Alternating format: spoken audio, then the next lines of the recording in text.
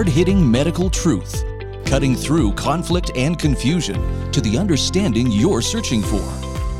Join Dr. Peter McCullough, world-renowned medical expert and practicing physician, for this edition of the McCullough Report.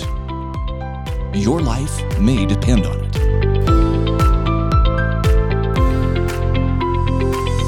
Let's get real, let's get loud on America Out Loud Talk Radio. This is the McCullough Report, and I'm Dr. Peter McCullough.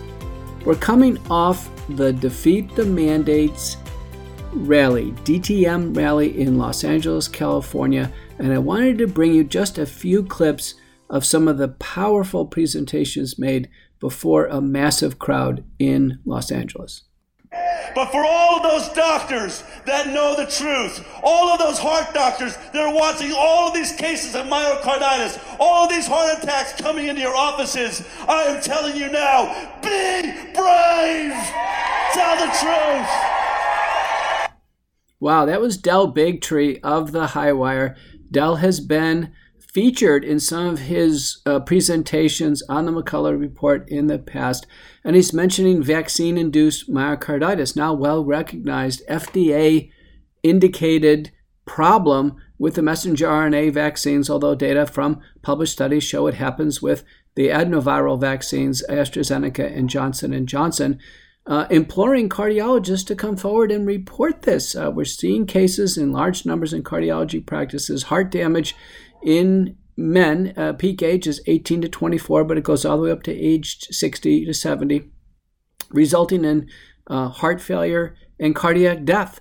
And we've seen so many working examples of this all over. That was Del Bigtree on the Highwire. Now, importantly, myocarditis has been reported in children in the teenage years, multiple publications there, and now recently in children age 5 to 11. So it appears as if the vaccines will spare no child the risk of myocarditis, about 90% in boys, 10% in girls. And I will tell you one more thing. There are a lot of moms out here and dads, but I want to speak as a mom and as a stepmom. You hurt our kids. And watch out, because you have never faced the rage of thousands of furious mothers and stepmothers. Wow, that's Naomi Wolf of the Daily Clout, former CNN commentator, and that was absolutely powerful. Naomi Wolf, most people know her, Dr. Wolf, as a more left-leaning liberal commentator, formerly on CNN all the time. It is absolutely astounding what's happening. Medical freedom and concern over vaccine safety and the defrauding of the federal government by the vaccine manufacturers have brought together the staunchest conservatives and the most liberal left-leaning individuals together out of the same concern. So I wanted to share a couple of clips of leading conservative commentator, former White House advisor Steve Bannon, with Naomi Wolf on what's going on with the data release on the Pfizer vaccines. What did Pfizer know, and how are they actively concealing the risks of death and injury with their vaccines from the public and the FDA? So you hear a long lead in here. This is the voice of Steve Bannon on Real America's Voice, and Naomi Wolf is very patiently listening to him before she gets a chance to respond. Naomi, go back, and I just want to. It's so mind-boggling, and here's one of the reasons it's so mind-boggling. People should know here at the War Room, we are inundated. You know, people say, "Oh, you're not conspiracy." No, we're inundated. We get it all. Okay, we get it all. We got to filter it, and you got to figure out how you do it and how you go forward and how you work the legal aspects of it. Just like Hunter's laptop, we had it, but had to figure out how to do it, how to get it out, how to initially have people review it so it was arm's length and they could ascertain. So eventually it becomes something of power. This is so mind-boggling, and here's one of the reasons it's mind-boggling. Because this was never supposed to happen. It was a federal judge that stepped in and said, no. We're going to put these things up now. And of course, just putting it up doesn't mean anybody's going to do anything with it. You don't see right now, Naomi Wolf, and correct me if I'm wrong, I don't see Tom Hamburger and the big Pulitzer Prize winning team over at the Washington Post all over this. I don't see the big investigative reporters unit at the New York Times all over this. I don't see the Atlantic Monthly all over this. I don't see Huffington Post all over this. I don't see any of the people that had the pom-poms on for Fauci, right? At CNN, with all the CNN, the Cake Squad, or wherever you call those guys, I don't see them all over this. I see Naomi Wolf, her small team at Daily Clout, 2,500 volunteers from the War Room and 250 lawyers. That's what I see. And we're starting to see the results come out. And quite frankly, people who are professionals are shocked. I'm not a professional in this. I'm a layman. But when I see it, I'm smart enough to look at this stuff and say, this is pretty astounding. So where you got lawyers, it's shocking. So here's why I'm so glad you're doing it. You know, you were called Cassandra by your friends on the left when you first started coming on the show, and you started, even before that, warning people about this. Because you admitted, hey, you didn't believe, you thought the Whitmer thing was a kidnapping. You thought the Hunter Biden laptop was Russian disinformation, because that's the side of the plug all you came from. And when you start doing this, all your friends on the left said, oh, she's Cassandra, this is all nonsense, it's all lies. This audience hung with you and then volunteered to work with you when you got these documents, when you got the receipts. That's what the fault, the apparatus can't take the truth. Once people get, and here's the great thing, it's working class and middle class people are putting their shoulders to the wheel here. So what are the lawyers saying right now, and where are you headed on this? Because it's pretty explosive so far.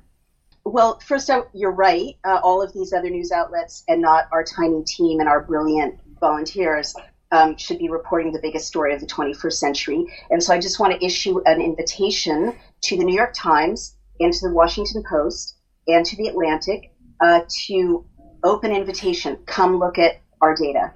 You know, you report on it too. It's your job to report on it too. We're not going to hoard it. It's not about ego. It's not about branding.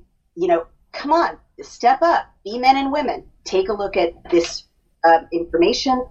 We will make it available to you, and you write your own front page stories. And moving on, because I'm pretty sure they're not going to do that because they took pharma money and government money to be part of the vaccine confidence program and didn't disclose it, as you and I discussed. I'm going to move on to my next headline. Just to answer your last question, I don't know. I can only speculate about why so many respected, credentialed people let this appalling violence against our children and the bodies of our people unfold in this massive crime. But it will be hundreds of insiders, hundreds of people at the FDA, hundreds of people at the CDC. It will be the head of the CDC. It will be Rochelle Walensky. It's not just Pfizer. It's our whole government HHS apparatus colluded with this. So I don't know the answer yet, but I do know that many, many doctors and nurses said, because of government policies and because of AMA policies and other licensing board policies, board of health policies, I can't say anything or I'll lose my job.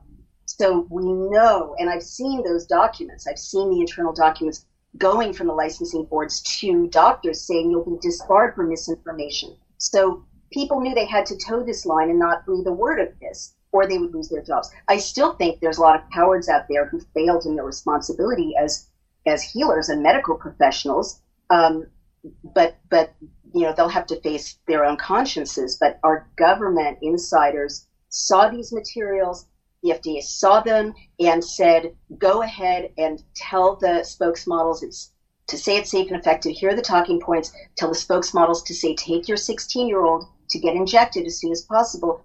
I know people who are influencers on social media who got paid to, you know, talk about their teenagers being injected with the mRNA vaccine. They didn't know that this was causing heart damage to kids. They didn't even know the trials were over. And I'm just going to say one last thing. As a mom, I love a 21-year-old man who is a relative who got injected after May 21 and before August 21. That is when we should have been told and we weren't about the heart harms. And I will personally do everything in my power to make sure Rochelle Walensky and the heads of the FDA and the other governing bodies here have, you know, face justice.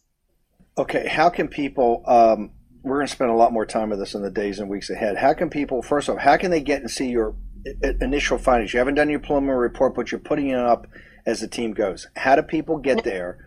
And then if they still want to volunteer, what do they do? And if they want to support you, what do they do? Yeah, actually, the teams have been incredibly productive. We've got 3 or 4 reports up by now on dailycloud.io, and we can send them in a single document over to you guys. And so there's a new report about Team 1 found that there was limited efficacy, as I mentioned. So you can look at that. It's shocking. They knew it didn't work in December of 2020, and they kept going anyway. Come to dailycloud.io. If you want to volunteer, join up. We always need more volunteers. If you're a lawyer, join up. You click that campaigns button on the right, and then you go to the Pfizer campaign. Please continue to support us because we've had to hire wonderful new staffers to deal with the volume of material that we are analyzing, turning into videos, turning into blogs, turning into media reports that other news sites can make use of. And you can find me on Dr. Naomi Wolf on Getter. And thank you. And your thing's on fire. So let's do this, and we're going to regroup over the weekend and kick off next week and go through this even more methodically because this is landmark what you're doing. Naomi, thank you very much. Thank you, sir. Wow. I'd never thought I'd see arch-conservative Steve Bannon and Naomi Wolf, former CNN correspondent and contributor, now heading up the Daily Clout, teaming up on what is adding up to be basically the crime of the century. That is the messenger RNA and adenoviral DNA COVID-19 vaccines being developed and pushed forward in a fraudulent manner, having court-ordered release of Pfizer documents now available for all to analyze. Naomi Wolf's team is well ahead since the huge volume of this is being released. There's a Public Health and Professional Review Committee. They're having separate meetings. I can tell you that the fact that Pfizer has not pulled their product off the market in a reasonable time frame, if they would have pulled it off in January or February of 2021, it would have been like any other biopharmaceutical that went bad and had safety problems. And we know there's been hundreds of these. Things would have been chalked up in history that, listen, they tried a mass vaccination program, it didn't work. But the reality that Pfizer pressed forward, the FDA either knew or should have known that all these documents were being compiled. In fact, Pfizer had hired over 600 additional employees to be handling all the phone calls and safety reports after people were dying shortly after the vaccine or developing injuries and new diseases. And all of this went on in the face of a trusted news initiative, which was an official major media campaign to promote mass vaccination. And Dr. Wolf indicated even more payment programs going out to influencers to continue to promote mass vaccination when the reality was the vaccines weren't safe. And I think we learned later on clearly in the medical literature they weren't effective, had progressive losses of efficacy regarding 2 major features of COVID-19. The reason why the vaccines lost their ability to stop the infection and stop transmission are, 1, the virus mutated from the original wild type, of which the vaccines still code against the original wild type, and then 2, that the vaccines had much shorter efficacy than we ever thought. They appear to only last 6 months at the most, and 22 studies show waning vaccine efficacy at a 6-month point of time. And then so all the experts agreed you must have a shot every 6 months. I recently, on a series of national, international presentations, estimate, based on CDC vaccine administration data, that only 25% of the U.S. public is, quote, fully or currently vaccinated. That means the vast majority are effectively unvaccinated. And I received a good question from Dan Bongino on one of the interviews, Dan Bongino at Fox, who openly has, with a chronic condition, has received 3 vaccines, his wife as well. He asked the question, Doc, how come the immunity only lasts for 6 months, but the messenger RNA is in the body for a couple months, as shown in a study from Stanford, and that the spike protein is in the body for probably over a year, data from Bruce Patterson, who's been on the McCullough Report. How can that be? How can the messenger RNA and spike protein be so long-lasting, but the immunity be so ephemeral? And the answer, I believe, is that the body is concealing the messenger RNA and the spike protein, particularly the spike protein, in exosomes, phospholipid small packets, as well as this intracellular inside monocytes. The body is trying to get rid of the spike protein and not generating the immunity against SARS-CoV-2, the virus, as we thought. And then I think also the absolute obvious observations, as brought out by Hamid Merchant. Hamid Merchant was on the McCullough Report. He has an article out available in the National Library of Medicine citations, where he said, listen, giving a shot in the arm of any type of vaccination is not going to get secretory IgA, the type of antibody that exists in the sinuses and the oral pharynx, and it's not going to stimulate T cell and natural killer cell responses in the nasopharynx. So giving a shot in the arm is not giving the immunity in the sinuses, and I think anybody listening to this could understand that that makes sense. And what Dr. Merchant said is, why didn't we develop, or why didn't the companies develop, a nasal mist form of a vaccine, like it's done with other illnesses?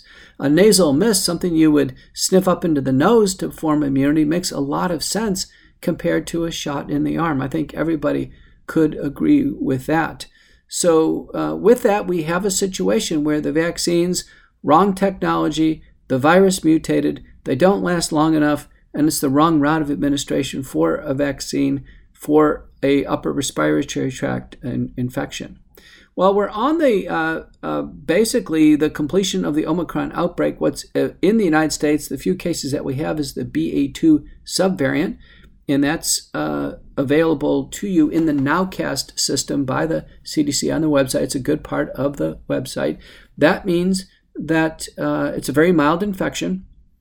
Very few cases in the hospital, record cases, low cases in the hospital across Texas. Many hospitals have 0 cases of COVID-19. There still is community COVID-19 treated with the nasal washes of dilute povidone iodine, dilute hydrogen peroxide. We've been over this in the past. Half a teaspoon of hydrogen peroxide, or 3/4 of a teaspoon, half a teaspoon of povidone iodine, 3/4 of a teaspoon of hydrogen peroxide in 1.5 cc's of water with a pinch of salt, and then squirting it up the nose, sniffing it back, spitting it out, doing it twice on each side, gargling with the rest for 30 seconds. That is a thorough nasal wash. That is probably most effective in preventing COVID-19, the illness, if you've been out and being exposed. And during active treatment, we intensify that to every 4 hours. With that, we need very little additional therapy. But I did want to let you know that there is therapy out there for those of you very high risk. Many of my patients now are completely unvaccinated. They're seniors, but they haven't taken a booster since November 1st, so they are effectively unvaccinated. And the available remaining monoclonal antibody we have is called bebtelovimab, and it's administered 175 milligrams in a 2 ml IV infusion. So it's basically an IV shot, and this monoclonal antibody is injected in there, and our monoclonal antibody, what's called target binding fragments that bind the spike protein, and in my view, safe and effective. High-risk senior should get bebtelovimab. So make a few calls around, make sure which urgent care or hospital carries it. If your loved one is in a nursing home or a big senior facility, make sure they have this on hand. I think removing sotorivimab, the GSK product, by the Biden administration was premature because the mutations have gone back to the BA2 predominance, which should respond to the sotorivimab, and I think it was a giant mistake. On the back half of the McCullough Report, we've got a terrific interview with Dr. Michelle Pero from Fairfax, California. She's a pediatrician who specialized in integrative medicine. She's going to give us some real key pointers about pediatrics, about COVID-19. She does both office and ER cases, and I haven't really had a big exposure to pediatrics on the McCullough Report, so I was really glad to grab her for a live interview at site at a major scientific meeting. Our music segment for this week was sent in by Armando, and the title of his song is Rise Up. Let's have a listen. There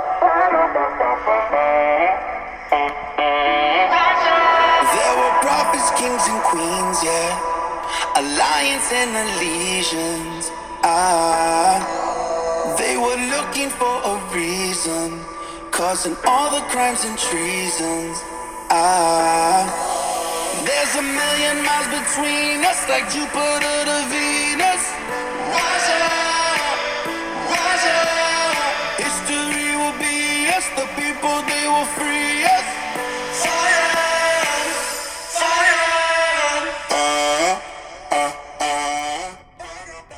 Let's get real, let's get loud on America Out Loud Talk Radio. This is the McCullough Report.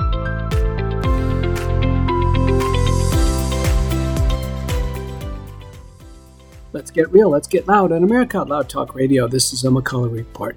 I want to put in a big word for healthy cell supplements. The GI tract is not functioning normally in long COVID syndrome. I'm convinced of it. There are multiple studies. We need a much better absorbed set of nutraceutical and vitamin products for long COVID syndrome, and that's Healthy Cell. They have an entire line that's safe and effective, can help people through the long COVID syndrome. I found the best way to use Healthy Cell products is use them every day, not on and off, on and off. Take them every day consistently. The Immune Super Boost, Focus and Memory, and the REM Sleep Supplement all have powerful effects in long COVID syndrome. Go to healthycell.com and in the promo code, type in Out Loud for 20% off your first order. Let's get real, let's get loud on America Out Loud Talk Radio. Because of COVID-19, many Americans worry about their health 4 times a day. That's 120 times per month. To minimize the worries, leading nutritional supplement company, Healthy Cell, created Immune Super Boost, an immune supplement that contains full effective doses of science-backed nutrients like vitamin C, zinc, elderberry, and echinacea, all in a 1-a-day pill-free ultra-absorption ingestible gel. It tastes great, comes in a convenient squeeze gel pack, and it's more natural too, without chemical binders, fillers, and coatings. Supporting a strong and resilient immune system can be simple. Go to healthycell.com and use code OUTLOUD for 20% off your first order of Immune Super Boost. That's healthycell.com, HEALTHYCELL, and use code OUTLOUD for 20% off.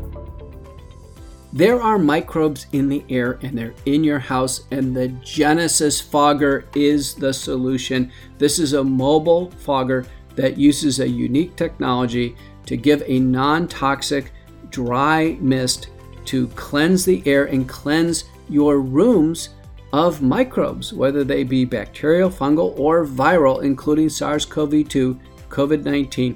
So go to the Genesis Fogger website and use the promo code OUTLOUD for a discount on your purchase of the model and get going with a cleaner house, as there could be more microbes on the way. We're concerned about not only the current pandemic, but future ones. So let's get real, let's get loud on America Out Loud Talk Radio. This is the McCullough Report. Let's get real, let's get loud on America Out Loud Talk Radio. This is the McCullough Report, and I'm Dr. Peter McCullough. It's my great pleasure. I'm here on site at a major medical meeting, the Environmental Health Symposium, that's being conducted at the Lowe's Ventana Canyon Resort in Tucson. And let me tell you what, it's beautiful here. I landed last night. It's sunny, incredibly exciting crowd. I have with me Dr. Michelle Perro. Michelle went to undergraduate at Yale University, and then went to medical school at Mount Sinai in New York, one of the top-rated medical schools in the United States. She trained at NYU Bellevue, the really historically important public hospital in New York City, went on to receive many accolades over the course of her career as a pediatrician. She's now in Fairfax, California, and she's developed expertise in understanding how to work with some non-prescription pharmaceuticals, I think, for lack of a better term. They're not really nutraceuticals, but pharmaceuticals that have an influence on the blood coagulation system. And the reason why I want to talk to Michelle on the podcast is because there are so many patients post-COVID and those post-vaccination that are developing thromboembolic complications. Michelle, welcome to the McCullough Report. Peter, delight to be here, and thank you for having me on. Terrific. Well, let's pick up right with the heart of the matter. We've had 2/3 of Americans take one of the COVID-19 vaccines. The CDC tells us now roughly half of Americans have had COVID-19, the respiratory illness. I have never seen so many blood clots or thromboembolic complications with both. One of the questions I wanted to ask you, is it a matter of dose? So, for instance, I saw recently a woman, middle age, fit runner in her 50s. She had shot 1 and shot 2 of Pfizer. Through the course of 2021, she developed Omicron illness, we presume, in December, and then the middle of January, blood clot, shot to the lungs, pulmonary embolus. So the question is it a matter of dose, that she got 1 dose of the spike protein was shot 1 dose, and then the respiratory, or is it sporadic? So I'm thinking, from what I'm seeing in children and their parents, because when you treat children, you treat their family, that it seems that with each progressive shot, immunomodulating therapy, which is what I like to call it, the risk of clotting and other abnormalities goes up. Clinically, for me, the worst is after the booster, but I've seen bad news after even the first shot. It just depends who the individual is. So yes, definite and incremental change with each increasing vaccine, and certainly the data from Israel pushing the 4th shot now certainly supports that. So that's what I'm seeing clinically. And then how about underlying conditions, factor V Leiden, protein C and S deficiency, antithrombin 3 deficiency, prothrombin 2021A variant, Yes. The MTHFR mutation. Do you think that the patients developing blood clots, at least in some, is driven by predisposition? Thank you for saying that, 200%, because most practitioners, particularly pediatricians, we're not looking for underlying coagulopathies, factor V Leiden, prothrombin 2A. I know clinically some of those children have those things because they tend to hypercoagulate. How do I know which kids tend to be hypercoagulable? Are kids who, for example, develop, you're not going to believe this, things like cavitations in the dental because of decreased blood flow. That's how I first became aware of it, the dental process. Now, for those of us practitioners, the mouth is like a foreign object, not connected to the rest of the body. It's in the world of dentists. Not so quick. How did I get into that? 2 ways. One, through kids getting their wisdom teeth extracted, right? So now you have these pockets. And for those kids who have undiagnosed factor V Leiden, prothrombin 2A, and the other hypercoagulable situations, is that they develop something called cavitations. And because they have decreased blood flow, the blood flow to the jaw, for example, is minimal. And so these kids develop chronic decreased blood flow, dead tissue, chronic infection, often aerobic. And where those infections sit, these cavitations, sit on the various meridians of your body linked to specific organs. So they may have had their wisdom teeth out when they were 16. They develop cavitations undiagnosed because most people don't know about this. And then 10 years later, they develop a small bowel, SIBO, or some type of autoimmune disease, Crohn's colitis, and it's on the same meridian. That's how I started figuring out about this hypercoagulable state, and also in tick-borne infections. That's the first time I've heard a linkage to vaccination and oral maxillofacial, dental, periodontal disease. There is an entire literature of periodontal disease related to systemic inflammation, including atherosclerosis and cardiovascular disease.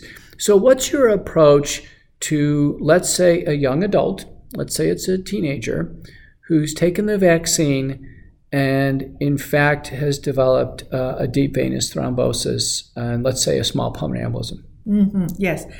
So with the practices I've worked with, back home, and I was saying I didn't want to develop these protocols because I didn't want to give kids this injection.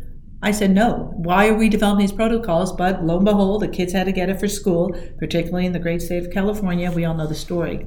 So then we had to develop the protocols because we need to protect our children and help them.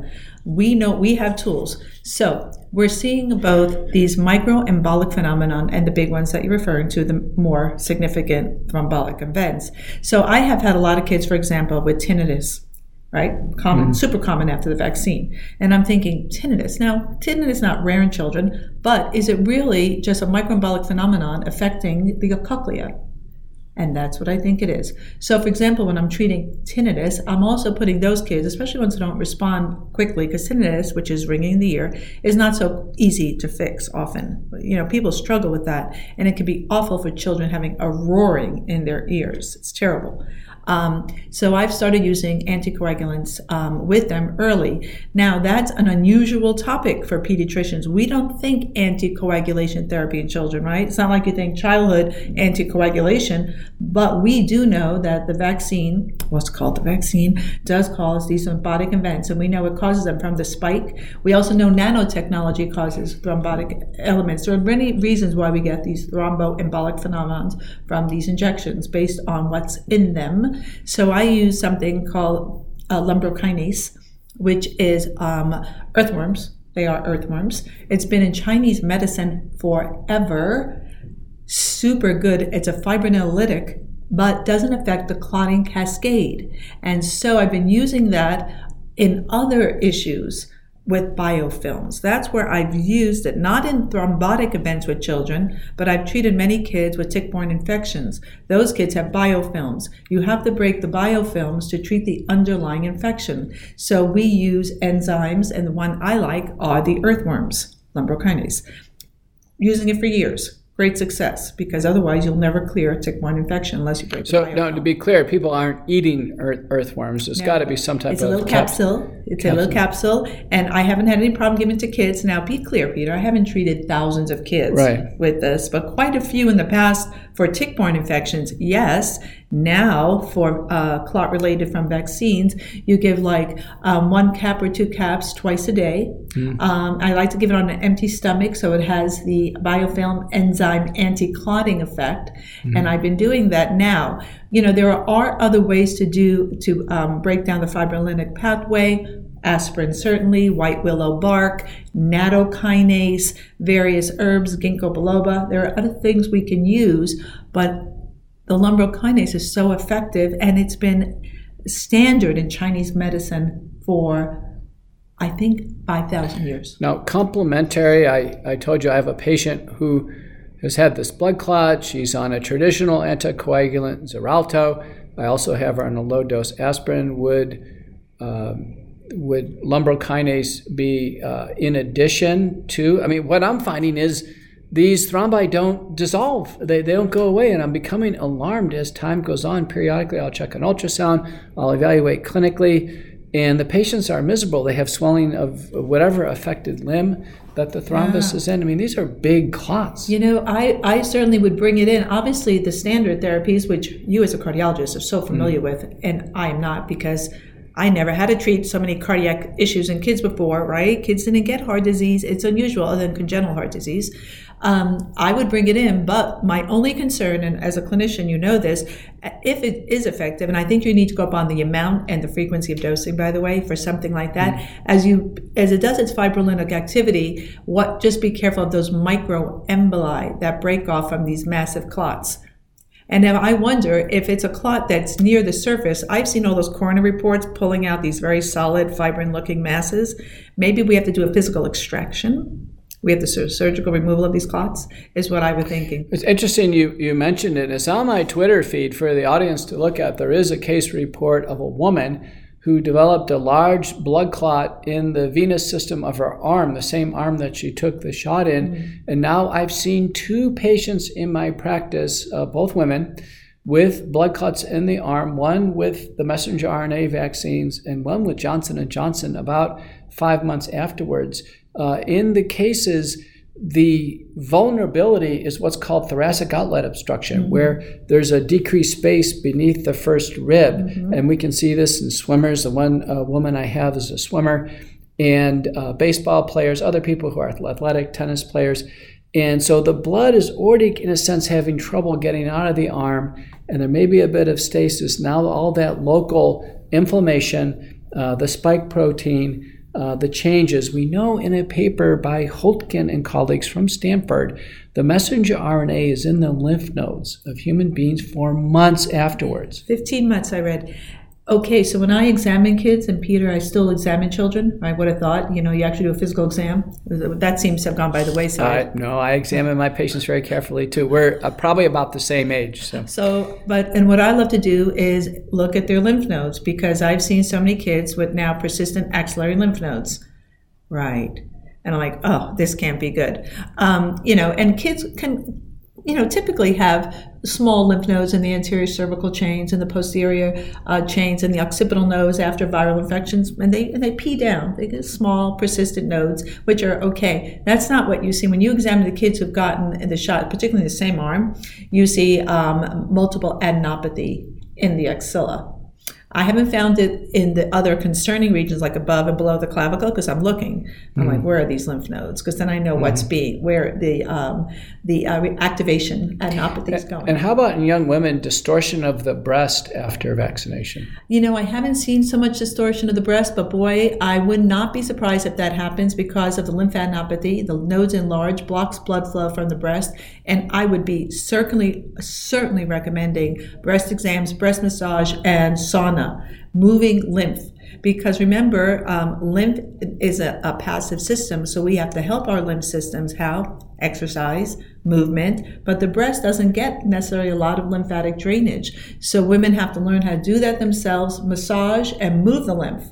Get it moving, otherwise it causes stagnation. In women with breast cancer, they commonly have collections of various I think phthalates and other parabens right in the breast where the cancer is. So we have to move this stuff out because it collects. So I say, ladies, sweat. I tell you what, we've learned so much on this interview so far. I know that at our hospital, there were communications that came down from the Department of Radiology and mammography units, and we've seen reports elsewhere all across the world that the vaccines do change the mammograms such that a woman listening to this would need to tell the tech they've had a shot and in what arm and at what time have they had 1, 2, 3, 4 shots. Make sure it's known because it distorts the breast architecture, the lymph nodes. Now we know the messenger RNA is in the lymph nodes for a long time. The breasts are a very special and vulnerable place for a woman, particularly for mastitis, swelling, discomfort, and cancer.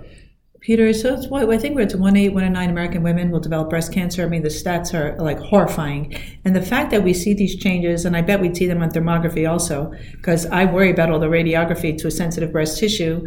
And although it's not recommended in mainstream medicine, I refer a lot of my ladies to thermography.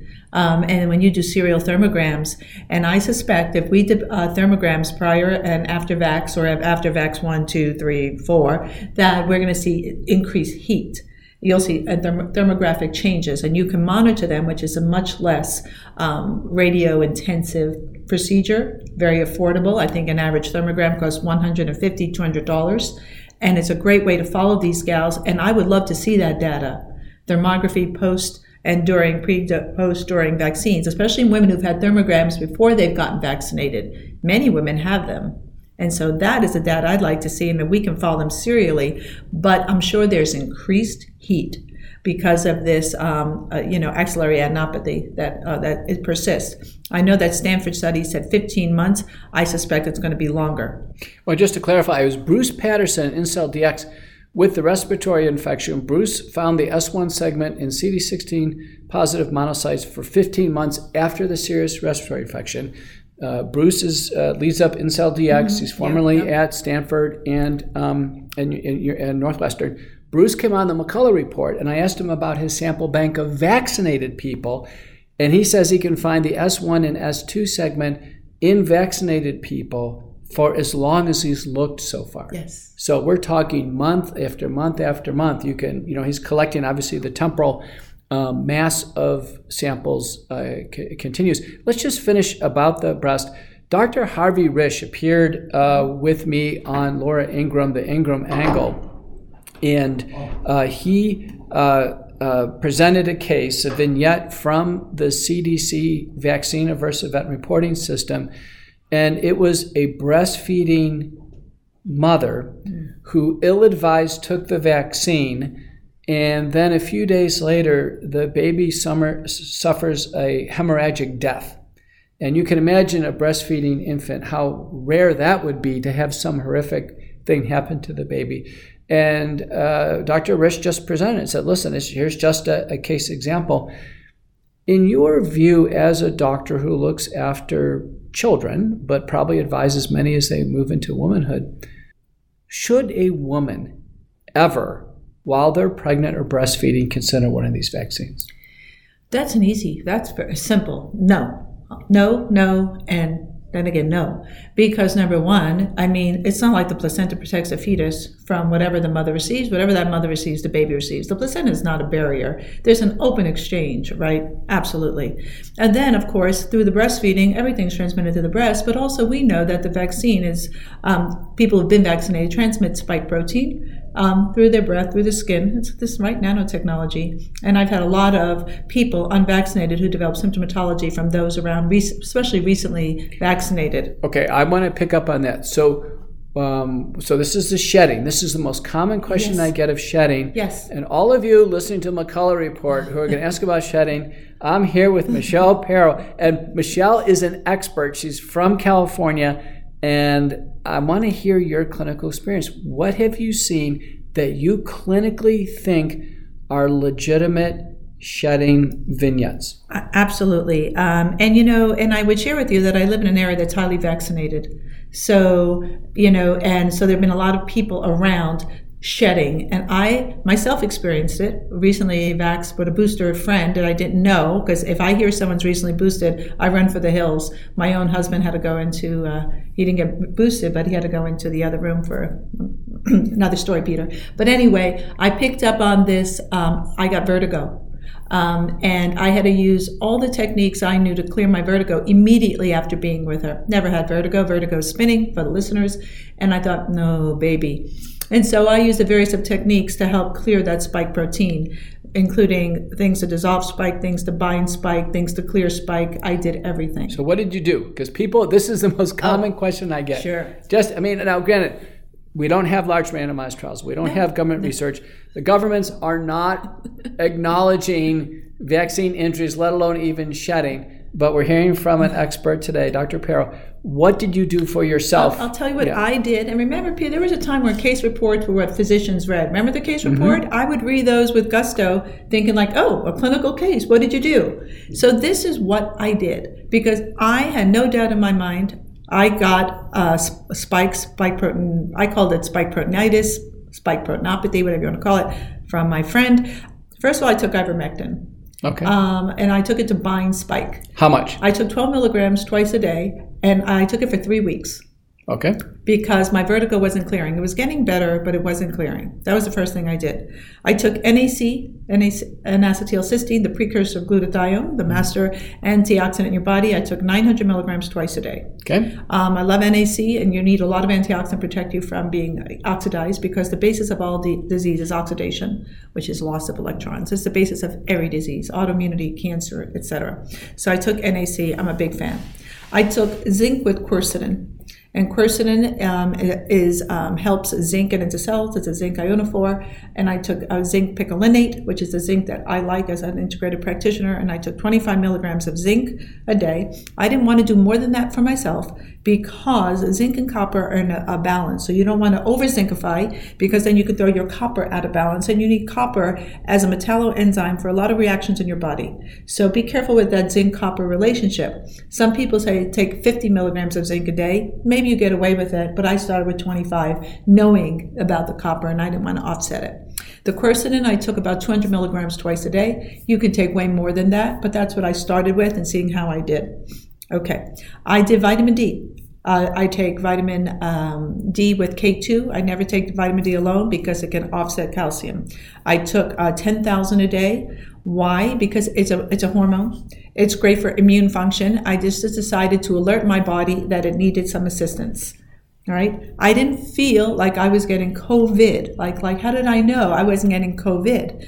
Because I didn't have the things I see with the initial onset of COVID. Most of my patients who first get COVID get brain fog, fatigue are the initial symptoms, is the brain fog and fatigue. We're not seeing the anosmia and all that we saw initially. And then they start getting the other symptoms, the profound myalgias. So it's when they start getting that weird brain fog and the fatigue, then I know they're going to get COVID. I didn't have any of that. I just had the vertigo. That is such an important encapsulation. These are suggestions, again, not proven, but I will anticipate we're years away from conclusive studies to even nail this down. Now, what have you seen clinically in terms of a shedding vignette? A patient comes in and tells you something. What have you seen that's most tractable and most significant? I'd have to say of all the things I've seen, and this is mostly of the moms of my patients, is that abnormal menses. And the women report those who've been exposed to vaxxed, and they start from, let's say, the shedding, abnormal, heavy bleeding, more frequent bleeding, menorrhagia, menometrorrhagia, and women who've been in menopause start getting their period again, bleeding. From shedding or the vaccine or both? From both. Okay. Because these people are not living in a highly vaccinated community. And I knew when these peaks were coming is because when they pushed the boosters. I think the booster was like the really bad, like nail in the coffin, as if the first two were benign, but it was that booster that really got things going. So I think those GYN, the bleeding thing, got me really concerned. And I read the spike, concentrating in the ovary, and it likes fatty tissue and likes the bone marrow, likes the brain, likes other. Right. So on my Twitter feed today, I just reposted the really good review by Brett Weinstein, Steve Kirsch, and Robert Malone on the Japanese biodistribution study, which clearly showed lipid nanoparticles accumulating over the course of 48 hours in the ovaries of mammals that were in this study. No messenger RNA involved, just lipid nanoparticles. And in a paper from China before COVID-19 that I've also summarized multiple times, shows that the lipid nanoparticles do concentrate in the corpus luteum of the ovaries. So it makes sense. Installation of the code for the spike protein, disrupting cells. I literally had my last guest on the McCullough report from Greece indicated he thinks every cell that takes up the genetic material and expresses the spike protein is killed. Well, I feel that to be true too. I think that's actually accurate. And I just saw that liver study come out, which shows how it just affects DNA production in the liver cells. And I was just talking to Stephanie Seneff about it. I haven't read the paper fully, so I don't want to talk about it because I didn't look at the data. Because I, too, no longer, like you said in your lecture today, Dr. McCullough, that indeed, forget their conclusion, look at the data. So now I have to go back and look at the data of all the studies. And I remember one of my heroes in the GMO world, Dr. Pucci, said, the only thing you should focus on the studies is the data. That's true. And I think that's a wonderful advice you're hearing from Dr. Pero in California, that be cautious. In fact, I would say do not read the conclusions and don't read the media's conclusion over a study. Look at the primary data because there is a bias clearly against treatment and there's a bias towards the vaccine. So, for instance, some papers, believe it or not, one was published actually in the journal that's edited out of my office, American Journal of Cardiology, where the paper starts out, the vaccines have saved millions of lives and they're this wonderful thing, but now we're going to describe 2 cases of myocarditis in boys. And then conclusion, the vaccine should be continued. It's like, no, we're describing heart damage. We have an entire field called cardiology. Our whole field is dedicated on avoiding heart damage. Did you know the tiniest little heart attack, the tiniest little smidge of heart muscle that gets damaged, we fight viciously to protect it. We open arteries, we give cholesterol-lowering medicines, we do all these things. And here the children, by MRI, are developing substantial amounts of the troponins are far higher than adult heart attack. The MRI regions, so 2 papers now by Schauer and colleagues highlight the fact that the damage in the heart's not going away, and it's above a threshold for sudden death risk. So in hypertrophic cardiomyopathy, Fabry's disease, apical cardiomyopathies, 15% late gadolinium enhancement, meaning 15% of scar forming, is a big enough risk to trigger ventricular tachycardia or ventricular fibrillation and death. And these children are over that line. And Peter, thank you for saying that, because when I started screaming, and I think I was screaming initially when we first started vaccinating kids back in June, and when I saw the first case of the myocarditis in kids, and I said, oh my God, stop it immediately, because you're spot on, because those pericytes, as we know, die. And I want to make it clear that pediatric myocarditis is rare. I've been a PZR doc on the front line, and I think maybe 1 in 200,000 kids maybe had myocarditis, maybe, and that may be a low number. Maybe it was like 1 in a million, but I think it's 1 in 200,000. I mean, usually post-viral. I think you hit it, actually. There's a paper by Arolia and colleagues from Finland that looked at pediatric myocarditis, and the estimates, it was published in one of our circulation family of journals in cardiology. It's a really good journal line. And the number they came up with was 4 cases per million per year. So that would be about 1 in every 250,000. So you're right there. You're right there. Now, Kaiser Permanente, age 18 to 24, the number they estimate, over 500 cases of vaccine-induced myocarditis per million. And that's just what's clinically recognized. What really worries me is these children develop fever, malaise, body aches, and in some of the case descriptions, they never develop chest pain or shortness of breath. And so now with the rash of young athletes, it was sudden death. We had 15 tennis players basically just drop out of the Miami Open tennis after they mandated the vaccine on all the players.